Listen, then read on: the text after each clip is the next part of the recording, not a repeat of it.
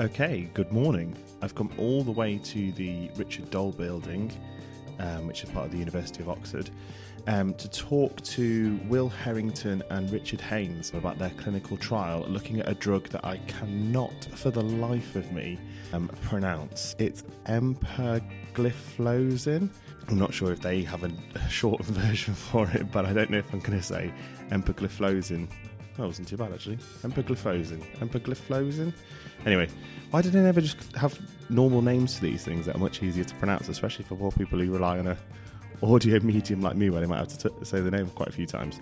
Now, we're going to talk to them today quite broadly about what a clinical trial is. And I think everyone's born a natural scientist, really. I mean, if you've ever been driving home and wondered if one way is quicker than the other, and then you've tried that way, that's an experiment.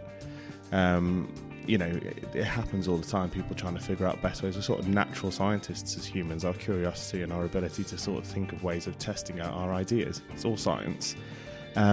Where these guys who run clinical trials take it to the next level is they are fastidious about making these experiments as fair as possible. And we like to talk about that in terms of using the word control. And we've got to control for lots of different things, especially in a human population. Obviously, humans all live different lives. But if we're trying to make comparisons for people, we need everything to be as similar as possible. And that can become quite tricky when you're running a clinical trial. So we're going to talk to Will and Richard a lot about how you design a clinical trial, what sort of considerations you have to make. And then we're going to delve in and use their study, EMPA-KIDNEY, to basically talk about these considerations. So looking forward to hearing their thoughts on the process of designing a clinical trial, the sacrifices and compromises you have to make along the way, because obviously we can't expect 6,000 people to live identical lives where we can control every facet of their existence, their diet, their experiences, their exercise. There obviously has to be certain compromises made because people have to have lives. So you might hear us talk about a term called inclusion criteria, and that's a set of bullet points that we would expect patients to meet in order to be eligible for the study. And obviously you want those to be as tight as possible, really, and that would make sure that the population that you're studying are all as similar as possible. However, if you make it too tight, you're really going to struggle to find those patients. If you make it too specific, it's great on the one hand in terms of a scientific experiment because you're starting with a population that is as similar as they could be, but you'll never find that number of patients. So there are compromises that have to be made there. You have to loosen the inclusion criteria a little bit so that you stand a reasonable chance of getting the number of participants that you need. But obviously, every slight loosening you make of your inclusion criteria, that initial population is getting a little bit different, and that introduces more noise into the system. So I'd be really interested to hear them explain it much better than I can, and to hear their thoughts on it. We're in a lovely room here in the Richard Dole building. Nice video conference suite. I've set the gear up. We're sort of drowning in a sea of cables here. When you buy the cables for all this equipment, I think they expect you to be strutting around the stage like Freddie Mercury. So each of the cables is sort of 10 feet long. That's probably great if you're on stage. But I'll be sat sort of 3-4 feet away from Will and Richard today. So the 10 feet cable, we've got 3 of them, and they're all sort of jumbled on the table. Looks messy, hopefully sounds great. The levels sound great, the audio sounds great, everything's great. We're ready to go. I hope you enjoy. So first of all, I'd just like you to introduce yourselves and talk about what your involvement with this project is. I'm Will Harrington. I am a nephrologist and clinical trialist, an associate professor at the MRC Population Health Research Unit here running the EMPA-KIDNEY trial. And I am funded by Kidney Research UK and the MRC through the Professor David Kerr Joint Clinician Scientist Award, which is providing support for me to look at large-scale randomised evidence. That funding allows me time to run trials, to run my large-scale epidemiology projects, which means looking at studies of risk factors, and also allows me to spend 1 day a week running my renal clinic in Wickham, recently moved from Milton Keynes. explained that quite humbly, but it's quite a big deal. But thanks for that. So I'm Richard Haynes. I'm a kidney doctor consultant here in the Oxford Kidney Unit, and I've worked here at the University of Oxford since 2006, mainly on clinical trial, either in cardiovascular disease, but also in kidney disease, in transplantation, and in chronic kidney disease. And what sort of splits do you guys have with your clinical commitments? So I do a clinic a week in one of the satellite units in Aylesbury near Oxford. And then I'm on call for the kidney unit about 4 times a year for a week at a time. And I have a similar split. I do approximately 1 day's clinical work, and then I do 6 days research. Yeah, wow. I was going to say. Two full-time jobs. Cool. So clinical trials, what interested you guys? How did you get to sort of come in? What was your journey through medical school and then your specialisation, and then how did you branch into your interests in academia? My journey through medical school was one of a lack of kidney disease education. I won't tell you which medical school I was at. It wasn't Oxford. But my first house officer job was with a nephrologist. And I immediately got captured by the conversations we had and developed my own training program through nephrology services, ending up here in Oxford as a registrar.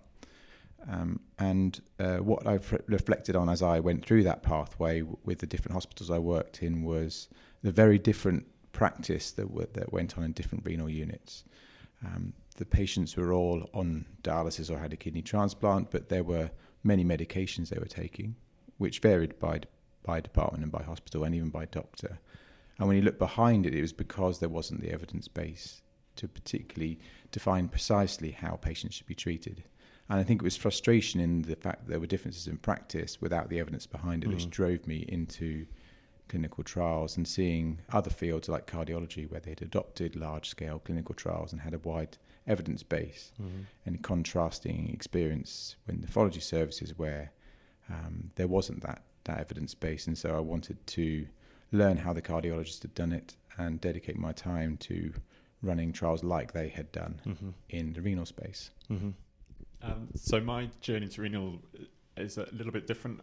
People often ask, why do you end up being a kidney doctor? And the best answer I can give is that when I grew up locally near here, and when I was doing my A-levels, my mum decided that I needed a summer job to keep me out of trouble and to make a bit of money, and she lined me up. We had a friend who worked in the kidney unit here, and they needed a auxiliary nurse, as they were then, or a healthcare assistant. So I ended up as a healthcare assistant on the renal ward. As an 18-year-old, and saw some pretty amazing things and met some quite inspiring people. And I did that throughout my medical training. Every holiday I would go back and do quite a lot of shifts. It was reasonably well paid as holiday jobs went. And then when it came to choosing what I wanted to do as a doctor, it just seemed fairly normal. So rather strangely, I've now been a healthcare assistant, a medical student, a senior house officer, a registrar, and now a consultant on exactly the same kidney ward. That must be quite rare. There are pictures of me playing netball for the renal ward team as an 18-year-old, but I try and keep them hidden. But there's Will's looking very excited to find these. If only this wasn't a podcast and we have it up on the screen now. And some of the doctors who I remember meeting some of the doctors I remember seeing some patients and meeting them, chatting with them a lot, getting to know them really well in the sort of way that you get to know somebody when you're washing them every day for 6 weeks because they've got acute kidney injury and can't do it for themselves, and never really thought about doing anything else. How I came to do research is different. I was a trainee here in Oxford, and there's a very strong link between the kidney unit and some of the basic science research that goes on in Oxford. You've done podcasts with Sir Peter Ratcliffe before. It used to be that most registrars from the kidney unit went and did some research in his lab and did incredibly good stuff. But I knew that if I went into his lab, I would just break something repeatedly and become very unpopular. And I wanted to do something more clinical. And so asked around about it and was eventually introduced to somebody who works here called Colin Bagent, who's my boss and Will's boss, who who's told me a bit about what they do here and suggested I came to try it. I actually came here to work on a trial in cardiovascular disease because that's where the job opportunity was, and so learnt what I sometimes call the dark arts of clinical trials, working on a cardiovascular trial, but then started learning to apply them to kidney disease. Yeah, no, it's interesting you say the dark arts of clinical trials, because my sort of thinking of it is that everybody is quite a natural scientist. You know, people would be driving home from work, wonder if one route's quicker than the other. One day they try it. I think where the sort of nuance comes in is spotting, okay, that's great, you could do route A or route B and which one's quicker, but have you controlled for time of day, weather, you know, all the other sort of factors that might affect? And I think that's where, you know, I'm completely naive to clinical trials. It's not my area at all. And I might design a trial and say, okay, well, we're giving patient A treatment 1 and giving patient B treatment 2, and that's it. That's not it, is it? That's not it at all. So when I looked at the title of your study, there's a lot of terms in there, I think, to really pin down what you're doing. So it's a multi-centre, international, randomised, parallel group, double-blind, placebo-controlled clinical trial of empagliflozin once daily to assess cardiorenal outcomes in patients with chronic kidney disease. And I'm sure that's as succinct as you could get it. I don't think it's any slight on you guys that that's a long title. But there's a lot in there that's sort of explaining the sort of controls and the way that you're making this trial a fair test. I think trials are beautifully simple at their best. They're very simple experiments. If you know what experiments is one word of calling them, where you try and work out whether one treatment is better than another treatment. And I think the key word probably in that title isn't double blind, it's probably randomized. Yeah, okay. It's probably the really important word that people need to understand, because there are so many treatments out there. Will's talked about doctors using all sorts of different treatments in hospitals, and they often do that when they really don't know which one's better than any other. And how do you work out whether one treatment's better than another? One of the key things you need is randomization to do that. There aren't really any shortcuts to working out whether treatment A is better than treatment B without randomizing between the two, unless you're very lucky and you have an amazing treatment. And we do in kidney disease, we do have some amazing treatments. We have kidney transplantation, and nobody would doubt that having a kidney, if your kidneys have failed, that having a transplant is very good for you. Yeah. So you don't need randomization to show that. But most treatments, particularly tablets that people take every day, aren't as effective as having a kidney transplant. So you need randomization to be able to work out whether they're better or not. Mm-hmm. And I think that's the really key word, and I think the most important word. In that title is far too long, Okay. As is the drug name, it's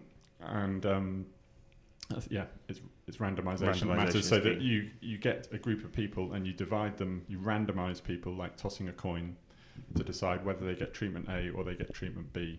And if you do that enough times, then you end up with two groups of people who are pretty much the same as each other. The only difference is whether they got head or tails on the coin toss. And then you know that the differences you see, if you give one of them treatment A and treatment B, you know that the differences that you see in how they do are due to treatment A or treatment B, and it's not due to whether the doctor decided that they were going to give them one treatment or another. It's not due to the time of day, as you say, and your car driving analogy is a good one. It's nothing to do with anything of that. It's simply to do with the differences of the treatment. I think that's the most important thing. Yeah. And then I guess after randomization, then you have the consideration of double blind. And I think the word that comes to mind, and I always teach my son whenever he's trying to ask a question of me or he's doing an experiment at home, is be systematic. So in the process of randomization, you've created two populations which are identical in every way, the population, apart from the fact they're receiving the treatment or not. But what you need to do is maintain that randomized comparison throughout the trial. So you've created this experiment, but as you follow the patients up through the experiment, you need to make sure that balance is maintained, and you ensure that is maintained by ensuring that they're all followed up with the same procedures. They're all followed up with the same regularity. There's no difference in the follow-up dependent on which intervention they're given, intervention A or intervention B. And to ensure that happens and no bias can creep in either by differences in behaviour of the patient or even of the people running the study, you can blind people to their interventions if at all possible. So in studies of drugs, what we tend to do is try and create something called a placebo. And a placebo is a drug which should ideally look, taste, feel, smell, and in every respect identical to the treatment, the active treatment. And the patients are unaware, therefore, which treatment they're allocated to, because they could be placebo or the active treatment. And so are the research coordinators or the study nurses, and also the doctors that oversee the study. So are the people at the very top of the study who've designed it and who are overseeing all of the procedures for the study. So are the statisticians until the very end of the study and all the procedures are complete. And then that blind is broken. So we call that an unblinding meeting, and the blind is broken and the results appear. 3 or 4 years of hard work from the participants. That's a high pressure meeting, and the magic of randomization is shown. And until that point, nobody is really aware of what's happening because no one can really predict the trial result. Yeah. So double blind is really this insurance of systematic follow-up. And assurance that no systematic biases get introduced once you've created the magic of 2 random populations which are the same in every way apart from their test intervention. Yeah, I mean, I really feel that in the lab with some of the experiments I do. I try and make the analysis of everything I do as objective as possible. I do a lot of wound healing assays, and sometimes for whatever reason I can't use the automated system, and I measure the area by hand, and there's a lot of grey area in that in terms of, is that a protrusion from a cell or is that a bit of debris? And I find my eyes flicking to the sort of identifier of the cell line or the treatment. It's just such a natural human instinct to do, and I'd be trying my best to not be biased. And then I notice myself starting a behaviour that is leading towards me being biased. So, with the greatest will in the world and the most self-discipline you could possibly exercise, there's no way you wouldn't, if you weren't blinded to treatment, you wouldn't end up just saying, like, how are you feeling? Are you okay? I don't even know what it would be, just a slight change in behaviour that you wouldn't even notice. So, yeah, the double blind stuff's really important. One thing I was sort of thinking about is, it's quite easy for me as a bench scientist to really easily control the environment of the cells I'm working on, so that the difference between one Petri dish and another would literally be the treatment. And that's obviously, in vitro experiments have their pros and cons, and one of their big pros is that you can do that. So when it comes to clinical trials, and I suppose this leads into you setting up your inclusion criteria, which are the set of terms by which you would decide to include a patient or not. What sort of compromises are there in terms of, I suppose you want to make them as tight as possible so that your population is as homogenous as possible, perhaps, but then you'd never recruit the number of patients you needed if you kept. So what's the sort of compromise and sacrifices you have to make there? Yes, I think this is a really good question, because I think kidney medicine, kidney research has a really strong background in bench research, as you say. And I think often when you're talking about clinical trials to kidney doctors, there haven't been very many of them. Sadly, kidney medicine is at the bottom of the league when it comes to the number of trials that have been done or the quality of the trials that have been done. There are some notable exceptions, but by and large, kidney medicine is a bit behind. And explaining to colleagues who may have a basic science background that you want to do a trial, and sometimes it's confusing because we do things quite differently. So I think you can argue that you want all your patients to be as homogeneous as possible, so that it's very easy to tell what your treatment's doing. But actually, that's not very useful. When the result of that trial comes out, you end up with a trial result that applies to 1% of the population, right. And that's not what we want to do. I think Will and I are both very keen that the results of the trials that we run are applicable to a broad range of people. So you have to test it in a broad range of people. People are all very different to each other. No matter how much you try and control things, there are always differences. And so the best approach, I think, is to get a very heterogeneous population, but a very big heterogeneous population, so that when you randomize them, you still have 2 groups which are pretty much the same. Yeah. but the results you can be pretty confident apply across the population that you've studied. So the inclusion criteria, we actually try and keep them as simple as possible so they can be as broad as possible. Okay. And that means that you can make your trial as big as possible. Yeah. And trial size is a real advantage. One of the things that this unit does that we're both lucky enough to work in is it runs really big trials. And there are some massive advantages of that, to have big trials. The answers that they give are always very clear, and really have the chance to change practice, because nobody wants to go, as Will said, it can take 3 or 4 years to run one of these things. You don't want to end up doing that and then everybody goes, so what? Yeah. So I'd never really thought about it that way at all. So you want your population that take part in the trial to reflect the population that turns up to clinic as broadly as possible. Yeah, there's another technical term which we call as generalizability. So we want the results of the trial to be generalizable to the widest possible group of people. And the way to do that is to include a wide range of people. And if you think the drug might work with a preformed hypothesis, so you've got an idea that it might work particularly well in a certain group, then you can predefine within your trial analysis to particularly look at that group and compare it to the other group. But what's been really rather remarkable in a large number of the randomized trials from cardiology, from which a lot of the previous work that's influenced us has been done in that field, is that actually if you look at the treatments such as lowering your LDL cholesterol, it's actually very rare that you find a subgroup where there may be different benefits in relative terms. So these drugs tend to work as well in the old and the young, in men and women, in people with prior cardiovascular disease and people who've not yet developed cardiovascular disease. So in actual fact, the best way we think, and this is we are the Population Health Research Unit, so we're going to take a population approach, is to recruit very large numbers, and therefore the result of the trial will have relevance to the wide population. And if you want to look at a tight group of people, we'll do that at the end. You can pull that out because you've got that data there, yeah. Because we've got the data there, but we also haven't stifled ourselves by just studying one group of people, and then getting an answer from that people, and then having to do the trial, and then that taking another 3 or 4 years to study the next group of people where we think there may be benefit, but wasn't tested in the first group. Okay, yeah, no, I totally get that now. It's really changed my viewpoint on trials. That's great. So it's quite important then to lay down before you do the study what you're going to look at, and I get that. Is there any scope for any sort of, I don't know what you'd call it, sort of post hoc analysis? If you like, how okay is it to look at what data you're getting as you go through? I don't know, like halfway through the trial you might start to see something useful, but you didn't. Is that still sort of ethical and okay to do that, or what are the issues around that? So during the trial, generally, the people running the trial would remain completely ignorant to what the emerging results are.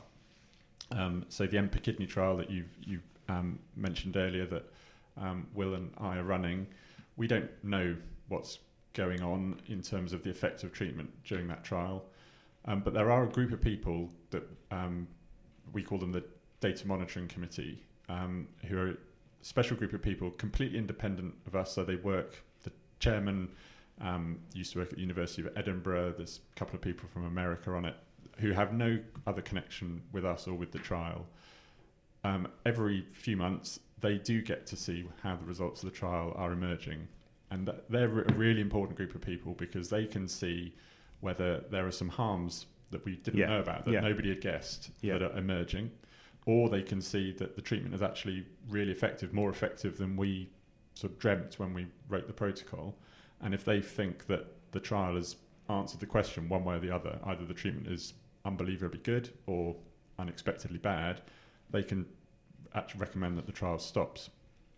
But unless that happens, we will remain completely ignorant until that meeting that Will described earlier, where it's terrifying. You walk into the room and somebody just turns over a piece of paper to you and shows you what you've been doing for the last 4 years. But so it's important that when they turn that piece of paper over, we have specified exactly what the analyses are going to be, because if we look at the results and then decide how we want to analyse it, then just like you with your measuring the wound healing, we'll introduce bias, because we'll just burrow down, look at some results which look favourable, and then try and make them look a bit more favourable. So we write it all down beforehand. that's not to say that you can't then later go and look when you see something interesting, explore it a bit more, but you then just have to be really honest and say, this was not what, there's a word pre-specified. We did not pre-specify this when we didn't know what the results were. This is us exploring the data, and therefore, take it. I hate to say this on a renal podcast, but take it with a pinch of salt. Just to add that when we set out to run these trials, for example, EMPA-Kidney, we were setting out the protocol back in 2016, and things do change over time. So we do reflect on the design.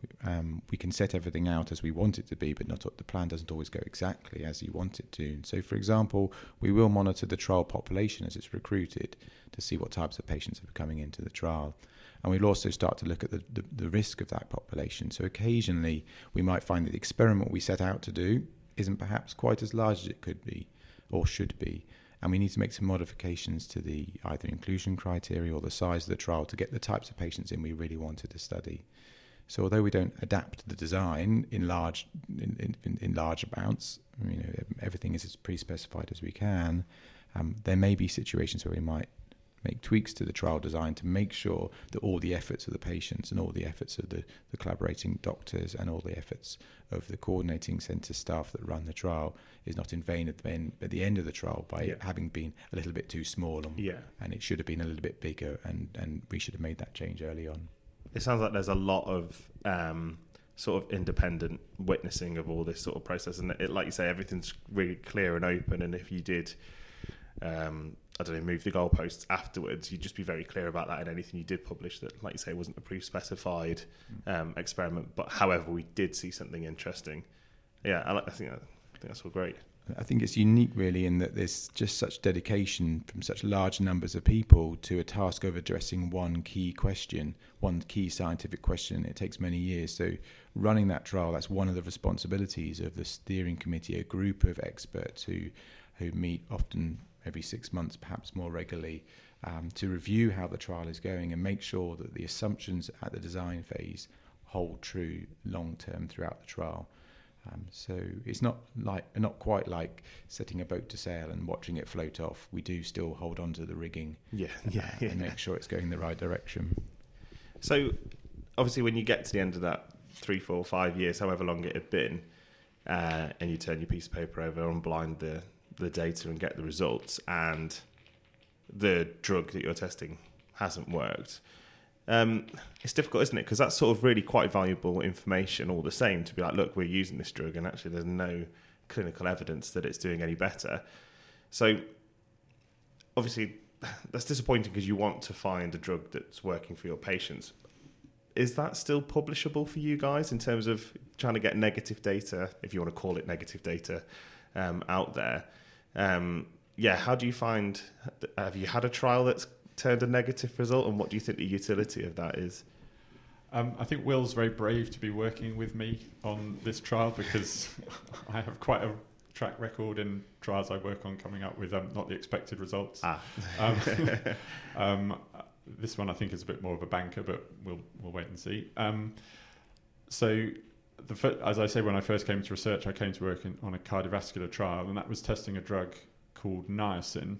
Niacin is actually vitamin B3. It's in the cornflakes that we had for breakfast this morning, in sort of small amounts. But if you take large amounts of niacin, it does good things to your cholesterol, to your blood pressure, all sorts of good things. So it's actually been in use for over 50 years as a treatment for cholesterol, particularly in America, but also elsewhere in the world. But it's never been properly tested.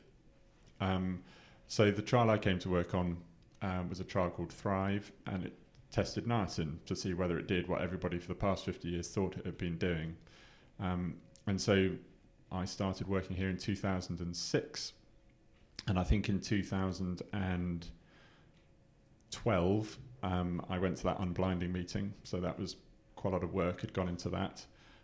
Turned over the piece of paper and saw that the drug did nothing in terms of protecting people from heart attacks and strokes, which is what we wanted it to do. Quite a shock if the dogma was that it was a bit of a shock. But then we turned the page and then we looked at what the safety, because that was what we thought the benefits would be, and then we had a whole set of analyses set up to look and see how safe niacin was, and all the publications of that data being that niacin's a very safe drug. It's a vitamin after all. What can it do? And we saw things that nobody had expected. So we saw that niacin was increasing the risk of people having infections, increasing the risk of them developing diabetes, increasing the risk of them getting admitted to hospital with bleeding. And we were quite taken aback. And that actually led to very rapid changes in niacin, and people stopped using it in large numbers. So although the trial didn't have the results we wanted, it did have an effect, and quite a big effect. I think the advantage of when you do these big trials, they will get published. They should get published. I mean, there's clearly all trials that are being done should be published. Otherwise, I mean, there's huge ethical questions when doing a trial and then not publishing the results. But for the sort of big trials that are being done, everybody knows about them and everybody's waiting for the results. And so getting them published isn't the problem, but whether you have the impact from that on public health is out of our control. Well, sounds like that niacin example is a great example of a trial that, in inverted commas, didn't work, so to speak, but didn't necessarily give you the desired result, but certainly gave you an impactful, important result. And I guess the result of the niacin trial really made me reflect on nephrology as a speciality, because that drug had been used for 50 years within cardiology circles. They're actually quite good at doing trials, and unknowingly patients had been exposed to the risk of this treatment. And in nephrology, we have got many treatments which have been used for decades without trial research. And we have an example in our own field with erythropoietin, this anemia improving treatment, where we assumed it must be good. And it's only been after 20 years of its use did we start to look at trials saying, well, actually a bit too much EPO is not good for you. And we've now got these tight targets where we give you just enough but not too much. And if it wasn't for the trials, we would never know that.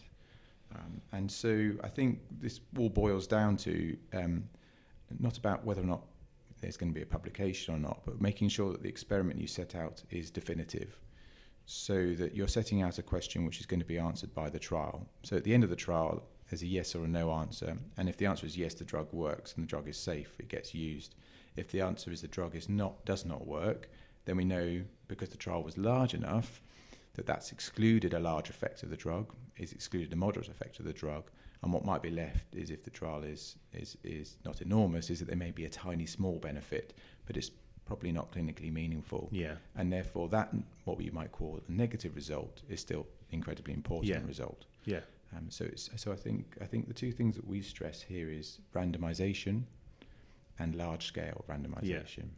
And if you do those two things together, you'll have a really important result, whatever comes out at the end of the trial. You're going to get useful data. So we take that then to move on to what you guys do. So in this particular study, you're looking at a drug. Is it empagliflozin? Should we just call it EMPA? EMPA, is that what you guys do? Yeah, good. Great, I'm happy to call it EMPA. So I wondered if we could talk a little bit about so proteinuria is an independent risk factor for cardiovascular disease, and I suppose EMPA is linked to that. Why do you think those two? Well, could you talk about what an independent risk factor is for any people listening who might not really know what that is, and what do we think the link could be between proteinuria and cardiovascular disease? Sorry, is that a really big question? I must say I'm a scientist, not a clinician, so I don't know if that was a real hospital pass of a question. If there was a box in here and it was called Pandora's box, I think you've just opened it. Okay. So albuminuria is something which is a very interesting risk factor, because we can measure kidney function and kidney health in two primary ways, one with a blood test and one with a urine test. The blood test, lots of people might have heard of estimated glomerular filtration rate, or EGFR, and effectively gives you an estimate of how your kidney filtration structure is filtering, the rate at which it's filtering, and as it declines, that's considered kidney disease. If it declines slowly over time, it's considered chronic kidney disease, and it may progress if your kidneys get to a low enough level to need dialysis or a kidney transplant. Whereas albuminuria is a marker of the health of the filtration structure. You could have perfectly normal filtration rate, perfectly normal kidney function, but actually have some albumin detected in your urine. And this is a marker of perhaps early kidney disease that may develop over time. And in particular, it's thought to be a marker of what we call hyperfiltration, so overfiltration, overfunction of that unit.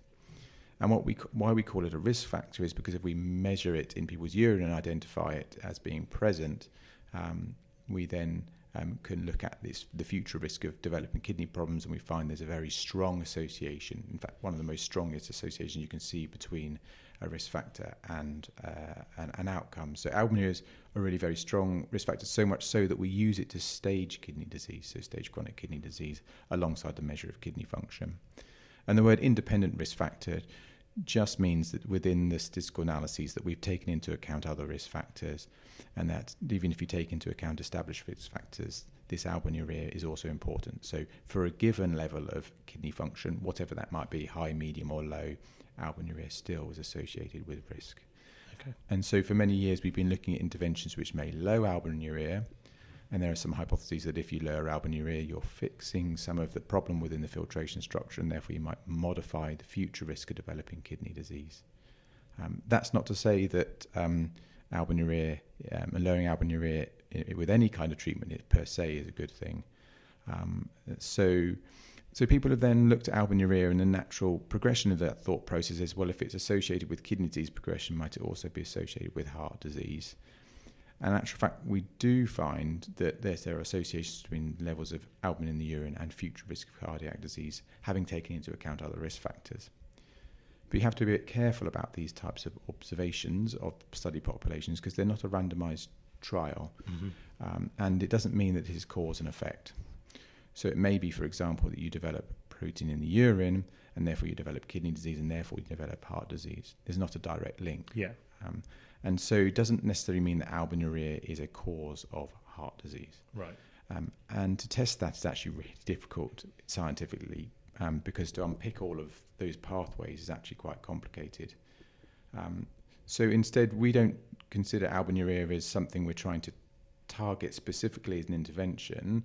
We do measure it as a marker of hyperfiltration, and we use it in EMPA-KIDNEY to select a group of a population which is at high risk. So in EMPA-KIDNEY, we don't actually necessarily need people to have albuminuria to get into the trial. If you've got low kidney function, you'll get into the trial. If you've got high kidney function and you're not at risk of kidney disease, you don't have any albuminuria, you don't get into the trial. But if you have high function but you have albuminuria, you may have early kidney disease, you still get in. And so we are using albuminuria really as a criteria in which to select people who we think are at risk of kidney disease problems and heart disease problems, rather than thinking that albuminuria per se is the cause of all of their problem. Right.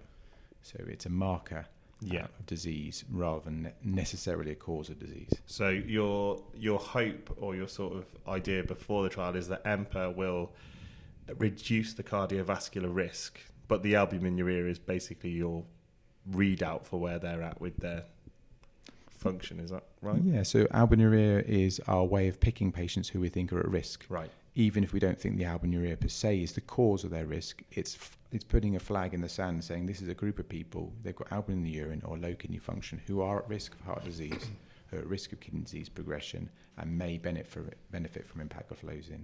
It may be that albuminuria is not on the causal pathway, it's not the cause of the disease, but it's a good way to pick up risk. Something that comes along with it, yeah. Well, could you talk a little bit about what EMPA is and what you think it might be doing? So empagliflozin is one of a class of drugs called, I'm afraid all these drugs have terrible acronyms, SGLT2 inhibitors. Right. Actually, there are a few of these. They're on the market now. People take them already for diabetes. All of them end with gliflozin on the name. So canagliflozin, dapagliflozin, empagliflozin. They're all one of these SGLT2 inhibitors.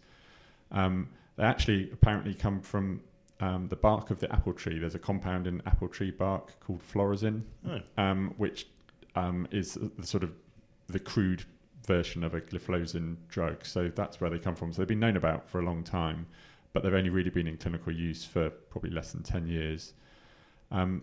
So they inhibit something called sodium glucose transport inhibitor, and they were developed to treat diabetes because when your kidneys work, all the sugar in your blood gets filtered into your urine through the in the kidney, and obviously that wouldn't be a very good thing.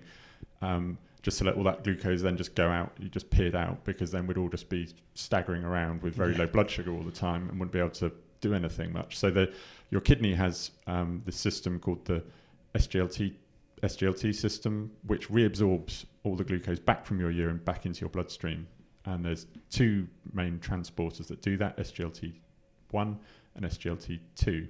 SGLT2 does the bulk of the work. And so these drugs were developed because for people with diabetes who have too much sugar going around in their blood, if you could persuade the kidney to reabsorb a bit less and let them pee out the excess glucose, you could improve their glucose control. And they do that reasonably well. And that's why they were developed and how they first got used.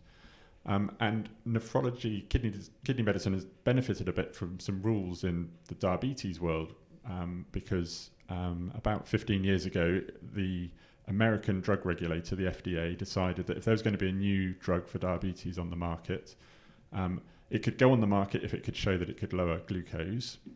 But as a commitment, if it was allowed on the market, they forced the manufacturers of the drug to commit to running big trials to test the safety of these drugs. Right.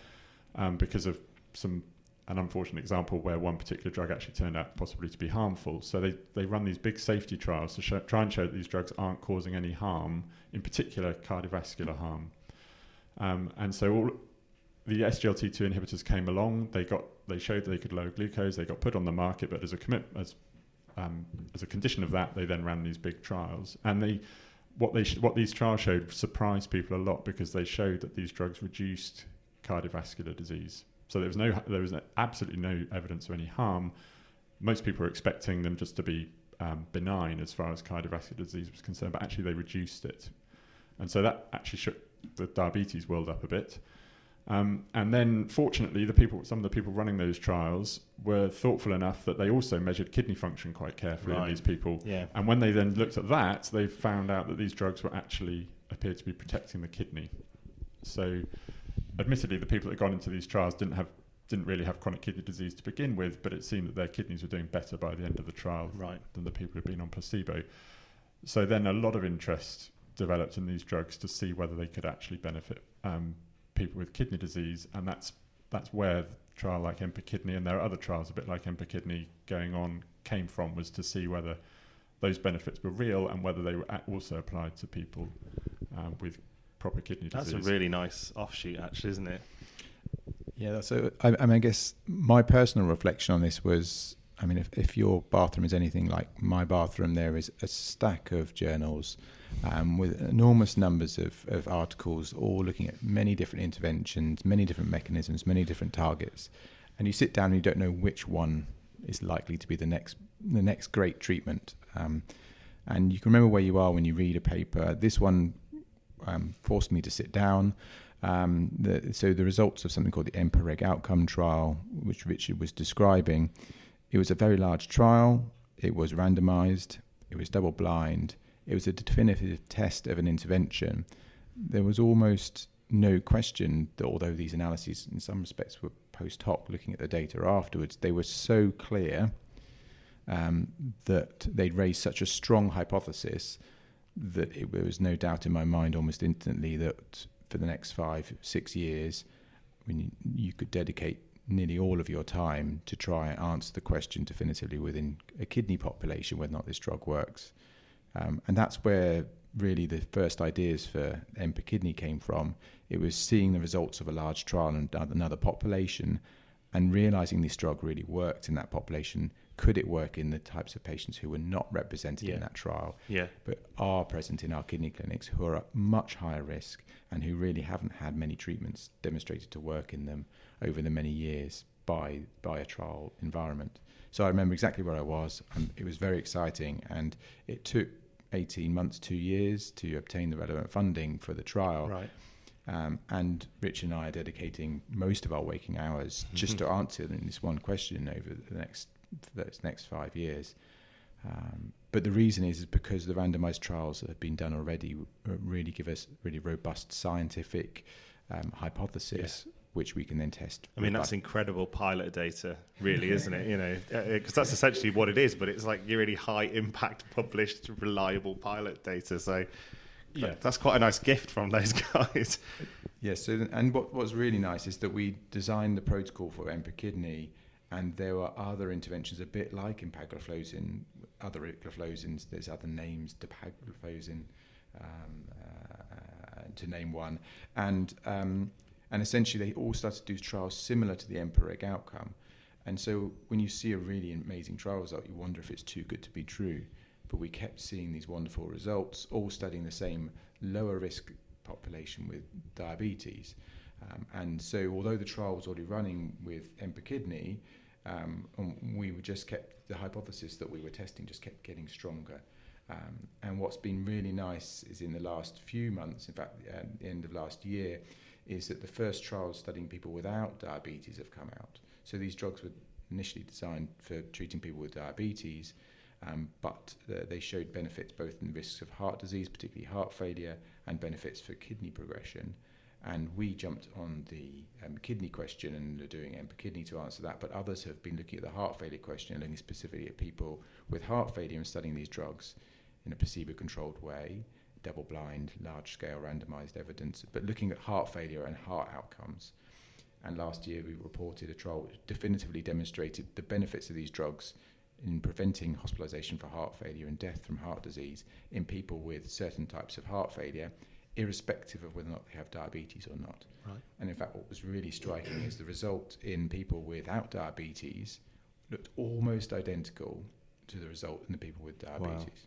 Wow. So, and really another nice example of if you do a large-scale randomized trial, your hypothesis might have been, well, it's going to work in the people with diabetes, but not in the people without. So let's just study people with diabetes. But instead, they studied both.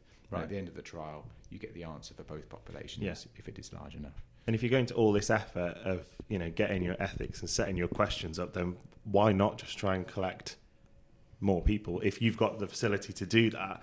Because then, like you say, you pull out answers to questions that you, weren't necessarily your principal question, but if you've got the structure there, then get the data. Is that fair to say? Yeah, I'd say the only people we try and, if you like, keep out of a trial like EMPA-KIDNEY are people who aren't at risk, so don't stand to benefit because if they don't have kidney disease, so there's no way that we can stop them from developing bad kidney disease if they don't have it to begin with. So why we wouldn't want to include them, or if there's a group of people that for some reason we suspect this really isn't the right drug for them, if there's really good evidence that the drug we either already know that it already works, or we have very good evidence that it's bad for this particular group of people, then keep them out for their own good. But otherwise, go try and get it, study it in everyone. Get the data. Yeah. So kidneys are funny. They sort of tidy your house by throwing everything out and taking back in what they want, which isn't necessarily the way I tidy up, but hey, fair play to them. So they let all the glucose go, and via SGLT1 and 2, they take back in the glucose they want, and EMPA will basically tell SGLT2, look, we don't need to take all that glucose back in. There's too much glucose in the blood anyway. Let some of it go. And then over the long term, there'll probably be better glucose control in the blood of these patients, which hopefully in the long term will lower their cardiovascular risk for the rest of their life, hopefully. Is that what we're looking at? I think that's some of what we're looking at. Okay. I don't think with all the interesting trial results that Will's been talking about coming out in all sorts of different fields, the next question lots of people want to know is, well, how do these drugs work? Mm-hmm. And what you've described is what's known as is probably the fundamental thing the drugs do is that they let more glucose out in the urine. But with the glucose, the SGLT2, and probably the S is probably really important. The drugs were developed because of the G, the glucose bit, but the sodium that they let out is probably very important. So if you look at what these drugs do on things like blood pressure, they lower blood pressure. They lower blood glucose, you've already said that. They help people lose weight. So going on one of these drugs, people lose 2, 3, 4 kilograms in weight typically. And they have all sorts of other effects on metabolism. And there's a lot of work now going on into finding out, well, what exactly do these drugs do, and what is the mechanism of their benefit? If they're going to have these benefits, how does it work? Actually, trials aren't terribly good at working out mechanisms. Right. But actually, what trials are very, very good at is working out whether the drug works or not. And in my simplistic mind, if the drug works, I don't really care how it works. Yeah, exactly. And I'll let somebody else go and do the research and work out the precise mechanism. I think there's probably many different mechanisms, and so there's a lot of research to be done. I think my particular interest is just find out does the drug work or not in the first place, and then I'll hand over to the real boffins who can work out the molecular goings on. Do you know something? You really take me back with those comments. I did a master's in imaging, and there was a lot of physics about microscopes and really deep trigonometry. And I just remember banging my head against the wall and just thinking, I don't really care how the microscope works. I just want to look down and see. So I spent months of my life thinking, I don't care how it works. I just care that it does. I care that I turn it on and the computer screen comes on like an image. So I really empathise with that feeling. It's really interesting. What are your hopes? I know you sort of, one shouldn't necessarily have hopes during an experiment, but because you've pinned everything down in advance and it's unbiased and you've got all this committee with the oversight and it's all quite independent in that sense, it's probably okay to have hopes or thoughts for you guys as you go along. So what are your sort of hopes? So I think in terms of the trial itself, the result will be the result. The drug, someone, the all-knowing being from above knows whether or not this is a treatment that works or not. We will find out in a few years' time. And as soon as the result is known, we will try and make it as widely known to the renal community, the patients and the doctors, so that if the drug does work, it gets adopted and used, and people get the information they need to be able to use it safely. But what I'm really hoping is that this trial does a few more things. So we don't do trials just to answer the scientific question. Actually, we also are very interested in how we conduct the trials. We want to make trials easier to do, easier for patients to get involved in, easy for renal units to integrate trials into part of the clinical care. I think the best practice is when you've given all the treatments you know work and your patient's still at risk and still has kidney disease progression or still at risk of heart disease, that you get them into a trial, you offer them a trial. From a patient's perspective, our current knowledge is based on all of the volunteers of the past, but we still have a lot to learn, and we need more patient volunteers to volunteer for trials of the future. And so if we can make a trial which makes it easy for them, we can't promise to fix the car parking in the hospitals, but if we can make every other aspect of doing a trial easy for them, easy for their doctors, and we can do it in a way which is cost effective, so more trials can be done with nephrology with the limiting funding resources that are available from charities and from governments, then we can start to roll out a vision of more trials in nephrology. So once we've answered this question, we can go on to the next burning question and answer that definitively. So that is my actual hope in the long term, is that we get an answer to this question and then we're able to move forward and answer the next question in a similar way, making sure the collaboration, the international nephrology collaboration behind this trial, it's running in 8 countries, can continue to answer questions in the future. Well, that's a great point, actually, in that in setting up this study, it's not necessarily just about this drug. You're setting up an infrastructure, a network, a collaboration whereby it should be easier, faster, and hopefully cheaper to set these things up again. Yes, it's not only the infrastructure, but it's also the thought process and the methods behind it, because over the years, trials have got increasingly complicated, and as they get increasingly complicated and expensive, the size tends to go down. And therefore, the chances of answering the question you're asking definitively goes down. So we want to try and make trials really easy to do, and so they can be large and so they can be definitive. There are certain kidney conditions which are rarer, and so if you want to study that particular condition, you need to start to find ways in which you can bring collaborations together, bring all the patients to get involved. And I think we've been thinking about ways in which we can conduct trials where we can get wide levels of registration of patients with rarer diseases. We've got great systems in the UK, but around the world there needs to be disease registers for people with kidney disease. And those disease registers, when they set themselves up, should be asking patients if they want to be considered for research. So the next time a really big burning question comes along, we can go out to the patients directly with appropriate ethical approval and say, we've got this new experiment.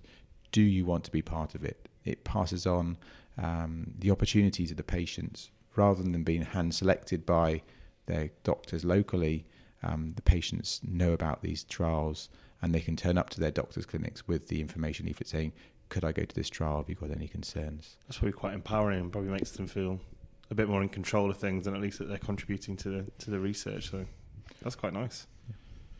Yeah, I mean, I think Will makes a really important point that trials are at a bit of a crisis situation if you look internationally and beyond kidney disease at the moment, because the regulations which we have to adhere to run trials are getting more and more complex, and not for good reasons, unfortunately, that because they've forgotten the sort of scientific principles which underlie trials, things like the strength of randomization and all the benefits that gives you. And as trials become more complex, they become more expensive, as Will said, and so the number of trials that are being done is declining, and that is, I think, a real risk to medicine generally, that if we can no longer do trials, we'll no longer find out which drugs work and which ones don't. And I think people are, partly in a reaction to that, are looking at other ways to try and work out whether treatments work or not, and there's a lot of work being done in so-called real-world data or real-world evidence, which doesn't have randomization at its heart. And without that, they can't reliably tell you whether the drug works or not. The real-world data on niacin was completely misleading. There's already been someone in control of a decision, and perhaps a biased decision, knowingly or unknowingly. Yeah, so whether you give the treatment or not is not, you don't want a doctor to just decide that without a good reason or not. So yeah, so they're adopting that instead, which I think could lead us in the wrong direction. So it's really important that trials are made as simple as possible, so that they can be as large as possible, and there can be as many of them as possible, so that they can reach all sorts of different patients out there, all the different questions because there are loads of really good questions that need to be answered. We can come up with questions as kidney doctors, but patients can come up with much better questions that they want the answer to. But we've got to make trials simple and easy to do, so that those questions can be answered. And I think in nephrology, we're particularly well placed to harness these electronic data sets, which Richard refers to as real-world data. So as people go to hospital, their information is recorded into electronic healthcare records. And nephrology has been at the forefront of these systems. So from the 1960s and 70s, when the first dialysis units were set up, at the same time there were nephrologists developing IT systems to be able to monitor the regular admissions of the patients for their treatments. So we, in many respects, lead the world in terms of the IT development, and we can start to take these IT systems and start to develop them for use in conducting trials. So rather than making the designs of trials complicated, we can make the conduct of trials simpler in order to try and answer definitive questions. And in nephrology, we have this particular advantage of having electronic healthcare systems which are well developed, which we can use to invite patients, and then we use to follow up patients both during the trial and after the trial to see the long-term effects of these treatments. So nephrology really is in a position to really challenge the paradigm of over-regulation, potentially, or somewhat burdensome regulation on trials, some overcomplicated aspects of conduct, which has resulted in trials over the years becoming more expensive and more difficult to run. We are really a specialty where we can really benefit, provided we as a community, and I mean a community of patients, as well as nephrologists and their families, embrace the idea of randomization and large-scale randomization in order to answer the key questions one by one in this systematic approach. How rigid are clinicians in their thinking? So if you've gone through your training under a particular consultant at a particular hospital and they like to use this treatment X, again, perhaps without evidence base, but that's just what they've always used at that hospital. And then you guys might pitch up and say, actually, we've done this trial and that drug doesn't work. We should probably use this one. Do you think the community would be quite good at adapting to the clinical evidence, or would they be quite stuck in their ways to the treatment they've always used? So you're asking us to dig ourselves into a hole with all of the people who've trained us. But maybe they're not the biggest fan of podcasts, so we might be safe. I think increasingly people are recognising the value of randomised trials to answer questions and to change the way that we think, and are willing to. I think one word which often comes up when you think about trials is humility, to be able to say we don't know, we're prepared to admit we don't know, and we're going to test it with a randomised trial. And I think increasingly people are happy to do that. and don't see it as a sign of weakness. Yeah, I mean, I didn't mean that as a slight on clinicians. Obviously, I suppose each clinician in every isolated event is going to do what they think is best, and if what they think is best is this drug that they've always used and you know, sure in their own mind that it works, I suppose it speaks a bit more to sensing the world with our human senses that weren't designed to analyze this sort of thing. You know, so you sort of get a natural gut feeling for something, but actually the trials are important because they take that human gut feeling out of it and just look at it in its most raw, most pure sense. So yeah, I didn't mean to dig out the clinicians sort of deliberately not using evidence, but I suppose it's just human nature that if you've done something and it's always worked, why would you change it? And I guess, so that's when you ask the question, the humility and the uncertainty, being willing to essentially open yourselves up to the chance that you don't make the decision on what the patient gets, the toss of the coin decides. But it's also at the end of the trial, realising that the blood, sweat and tears of so many thousands of people, Emperor Kidney, for example, is going to be 5,000 to 6,000 patients taking an extra tablet every day for 3 to 4 years. It will probably involve up to 1,000 members of research staff around the world, all contributing to this one question. And to realise at the end of the day, when the results come out, to spend some time reflecting on those efforts. It's the nephrologists, other doctors are so quick to question the results of the trial, say, well, you should have done it a different way, or what happened in this subgroup of patients. Just spend some time looking at the science, reflecting on the fact that this is large scale, it is systematic, and sort of really spending time to think about whether or not it does impact on your practice or not. Because it really respects the efforts of the patients and all of the nephrologists around the world that have been doing them. It's so easy to dismiss a result very quickly on hearing the headline. So I think the scale and the effort that goes into these trials is not as well recognised amongst those that don't do the trials. So we hope that will be recognised, the reliability of the results will be recognised. And so if it shows that the drug works or doesn't work, that nephrologists will take that as a reliable answer and have an impact on their practice, so it can have an impact on the patient. Otherwise, it would have been a waste of our time and all of the participants' time. Yeah, I mean, that speaks to a problem we have in bench science as well, isn't that?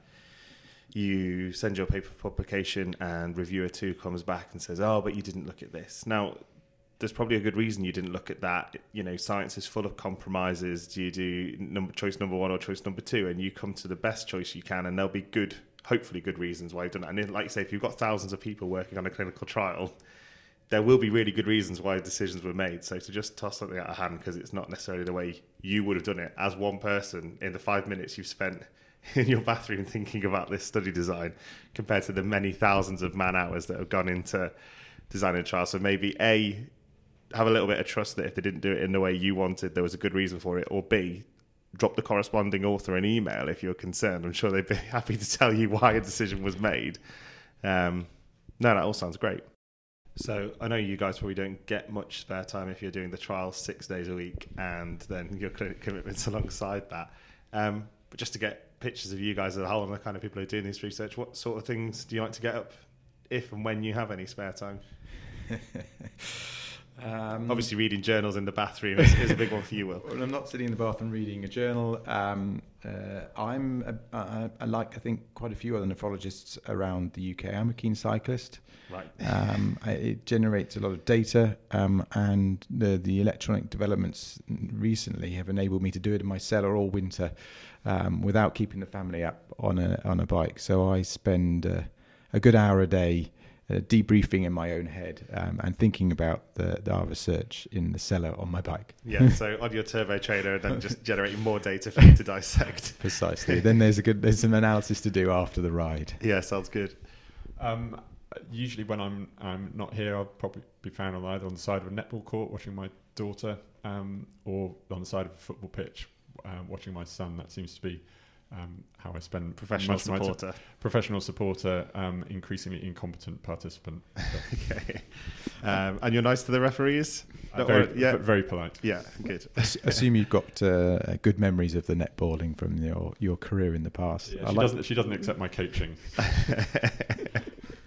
Cool. Well, that's probably about it, unless there's any messages you guys wanted to get across?